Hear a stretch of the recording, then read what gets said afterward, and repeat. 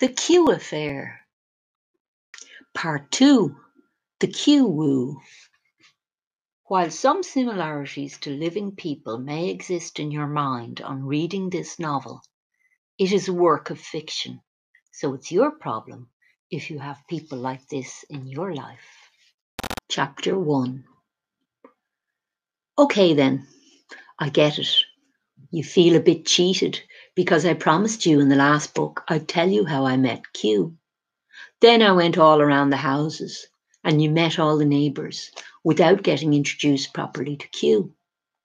You saw him peek through the leaves of the hedge a bit, but he never stepped forward. You weren't ready, reader. The way had to be prepared for the great man's arrival.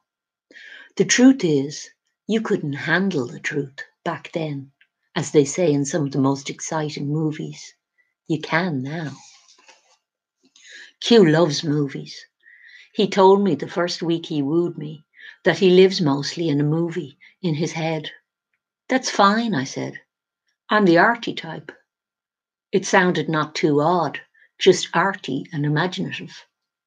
I'd met him online, after all, where it's a twilight zone of filling in the blanks with things you've cooked up in your own imagination half the time. I'd met some pretty imaginative types already, like Désirée Delacroix, who you got to know a whole lot more about with me in our last meeting of minds on the pages where I told you how my Q adventure started out and what weird places it took me to, before Q even stepped out of the hedges to stand in my path and introduce himself. I like to imagine it was a maze he stepped out of, in an ornamental garden of delights, since we're constructing a fantasy here, as Q would heartily approve of, were he not so fond of hiding his light in the bushes for half the time, while expressing the wish to expose everyone else to the light. And were he not firmly on the outs with me, for speaking about him now, here, in the full light of day. He's all about the light and shade, is Q, or was. He was a puzzle too, himself, that was there to be solved, and many tried. You get to go through the great maze now. In fact, you completed the test that brought you to the entrance, and you can handle the feeling of being lost without panicking, as I learned to, along the path as I picked up the trail and lost it again so often, without ever losing sight of the point or the plot or the whole puzzle box cabinet of delights Q had cleverly constructed to amuse, frustrate, and engage his audience, and get them working away busily at what the layers of meaning might be within the puzzle, and how to persuade the heart of it to spring open with the keys he'd hidden somewhere inside the maze he'd built. Désirée had her own puzzle to offer, as we learned already, and the murder she spoke of often was what drove her onward, through the maze, hauling her YouTube subscribers along, come rain or shine, inclement weather or inappropriate attire. It mattered not to her. She was oblivious to all but her own needs, and her determination was formidable as she insisted we help to solve her daughter's murder while telling us virtually nothing about it. We were left with only our imaginations to help us, and those foolhardy enough, like myself, to think researching online might provide some answers that would fill in the gaps in knowledge soon learned that this wasn't what she wanted at all.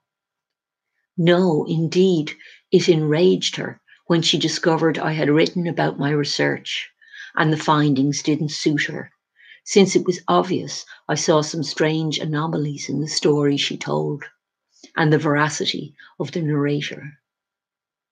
Dear reader, I would encourage you to question everything. Indeed, I can almost feel the ghost of Q moving at my elbow, or rather, poking me in the ribs and whispering the phrase in my ear, as he was forever doing. Question everything, reader, even my own story. It may be true in parts, or just partly true. Has it any truth in it at all? It's up to you to decide. We can both agree, at least, that it's true that people lie, and we are in a fictional setting as well. So don't expect not to get lost. Next, take a deep breath and let us proceed, and tell yourself you can handle it, because if Q will not come to you, I shall bring you to him, and not by hauling you bodily by the scruff of the neck, as Desiree would do, but gently leading you to him, around each twist and turn and secret corner, avoiding the dead-end avenues and twisting back on themselves paths I had to endure myself when I entered the maze with him, but never misleading you deliberately, dear reader. I won't say trust me, though. Q said that a lot, and it meant don't. Don't, then, but do take the journey with me that started with Desiree's little channel on YouTube, where we learned of the murderous gang that stalked her through the years, and who I now found myself unwittingly a prominent member of, in her mind, for questioning her version of events, along with many others who had crossed her path on YouTube. I'd now got a YouTube channel of my own, having decided to try to persuade her I was not another gang stalker she had on her list of murderers, namely the dastardly and cunning Bob Coventry, her chief nemesis. We soon got past any feigned shock on her part at the news I wasn't Bob Coventry, on seeing me in that first live stream on my channel. As it turned out, she knew exactly who I was, using my name when she turned up and taunting me with it in the chat box beside the video as the live stream ran. The rather oblivious people in chat who turned up to see the face of the monstrous troll gang member who had the audacity to stalk her right out in public on a YouTube video had no idea who she was greeting, but of course she fixed that in her next video by using my name again and talking about my role in the murder gang.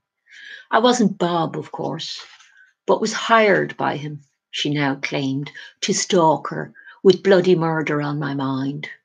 Her subs were entranced, as the murder narrative, which, it had to be admitted, was in danger of getting slightly stale, was now invigorated, with a new character added. The new character, even better, was objecting strenuously to being called a murderer and making videos saying so. Even more to watch then on the tube on an otherwise quiet evening. Not that we were the only thing on. Banish the thought. There was a network of interrelated channels dependent on one another for their narratives, commenting on each other, offering support, insights, argumentation, or just plain arguments, all keeping the atmosphere lively and interactive, unlike the way a more passive atmosphere of a less interactive media like TV does.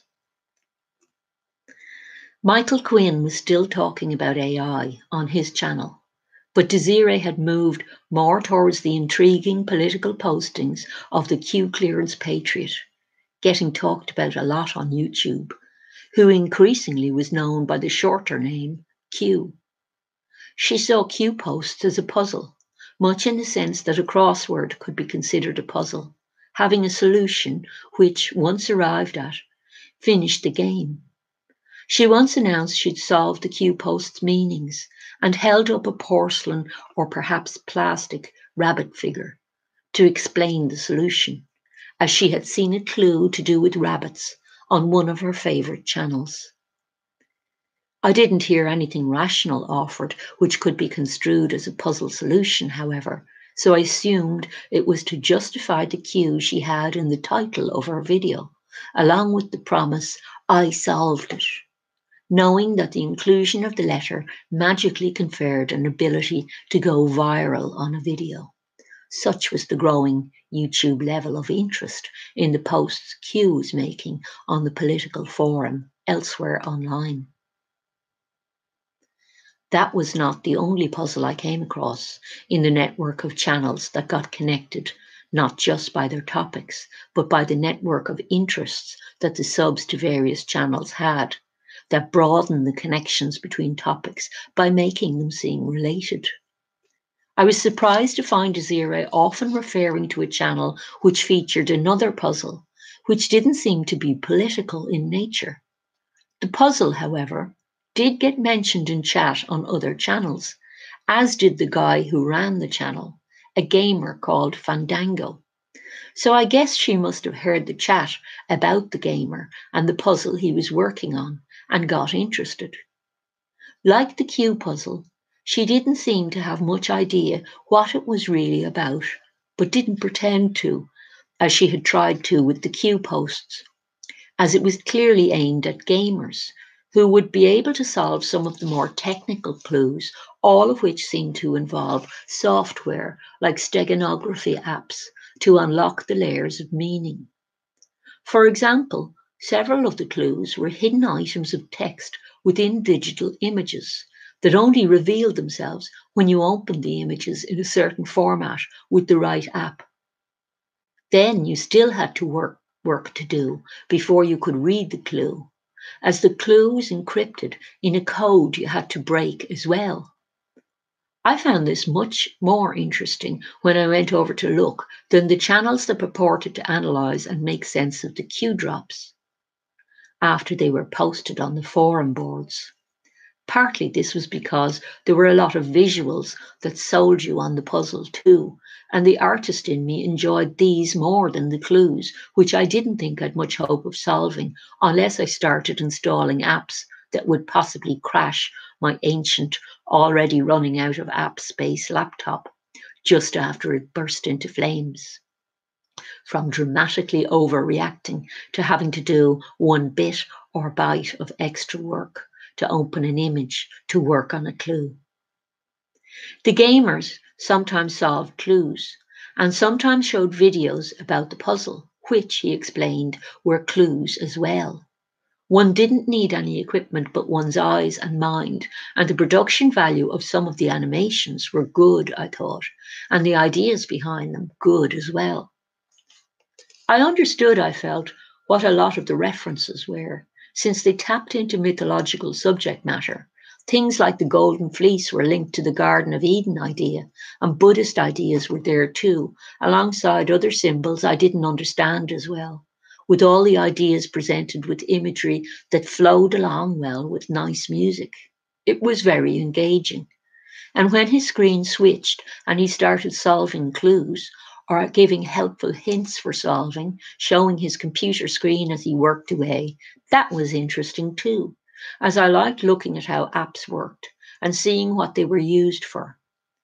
I'd never heard of cryptography before, but learned that I vaguely knew what it was from watching things on TV yonks ago when I'd had a TV about the problems of sending and receiving messages in World War One without them getting intercepted, and how that led to new codes and ways of encrypting messages being invented. The art of encrypting secret things was far, far older, of course.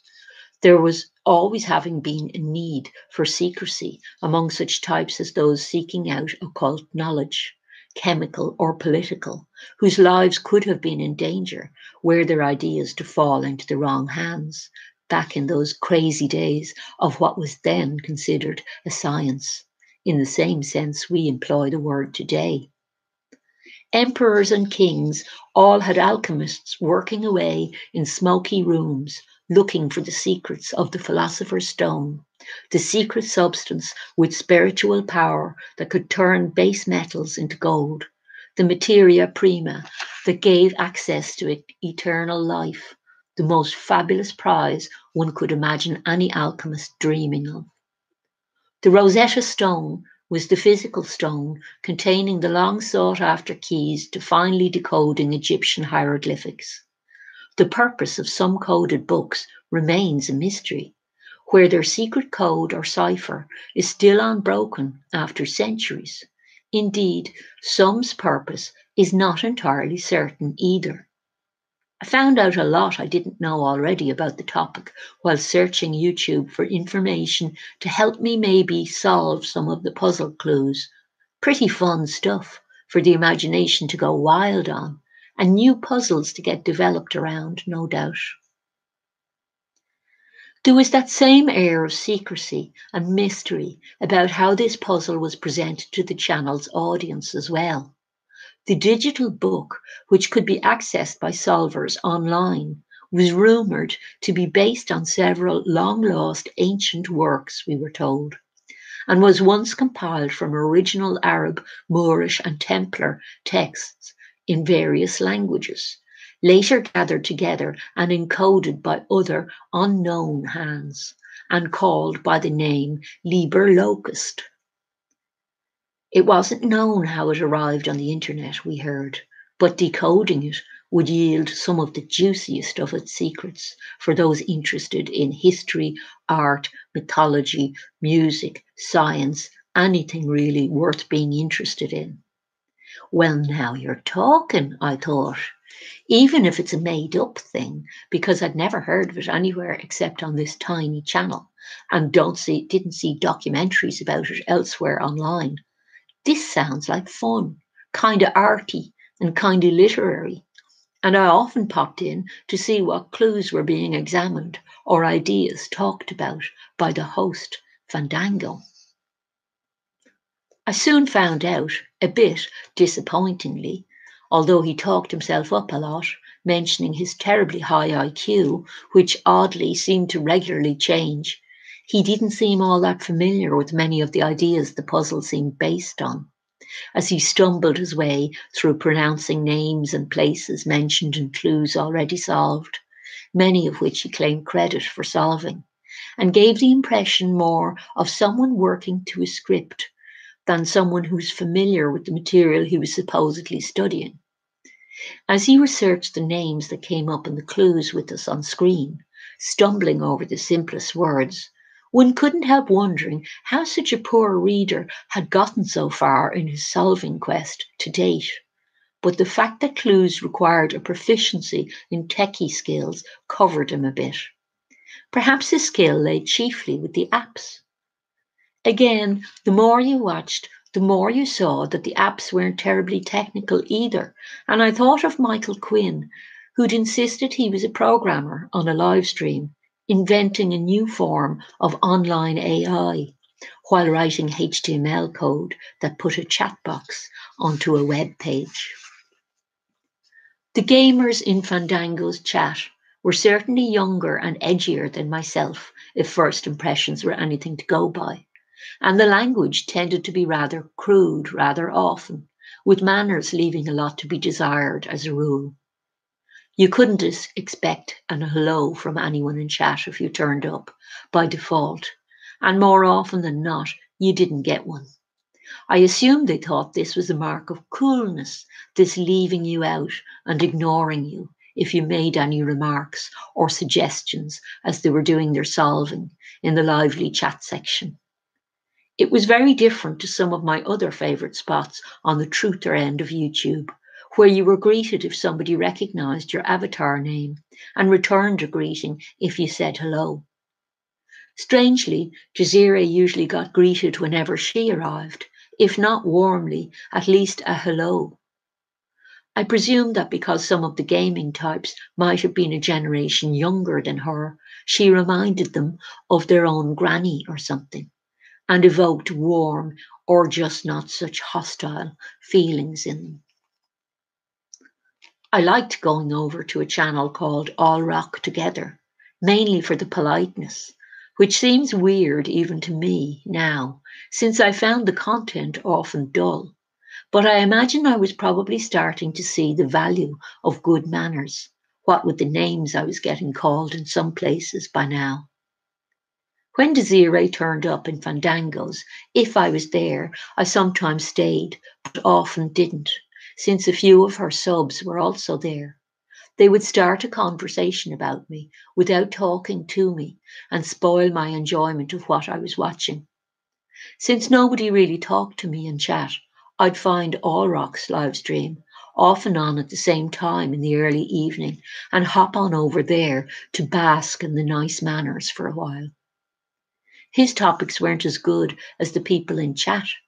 He did little investigations of things that seemed a bit made up and silly, things like who the suspicious owner of a building on Fifth Avenue, New York was that had the devil of a number 666. Was it a member of the secret deep state cabal, sending a satanic message out, taunting the American public, letting them know they were doing a satanic takeover right under their noses? I found topics like this had nothing to offer in the intellectual department. To be honest, part of Q's lack of appeal for me had to do with the same kinds of topics. Q had a satanic fixation as well. And the whole truther community seemed to be infected with the same unhealthy obsessions, which had such an air of silliness about them that I couldn't listen to it at all without being depressed for the IQ of the human race, which was clearly not going up, like Fandango claimed his had. Originally, I had thought truthers used the term demon on you or other people they didn't like as a kind of joke term. But no, some of them literally believed in demons. They saw them as disembodied forces waiting to move into humans and take them over like body snatchers.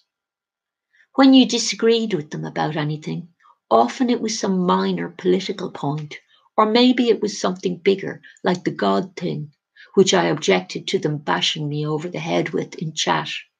They went full demon on you, rebuking you for all you were worth, starting a right old barrage of rebuking you, working themselves into what I imagined must have looked like their own demonic frothing at the mouth, sure to continue until the end of the show. They didn't seem to mind missing the actual content. For this, in fact, it may have been the main act in their mind and the best bit of the show.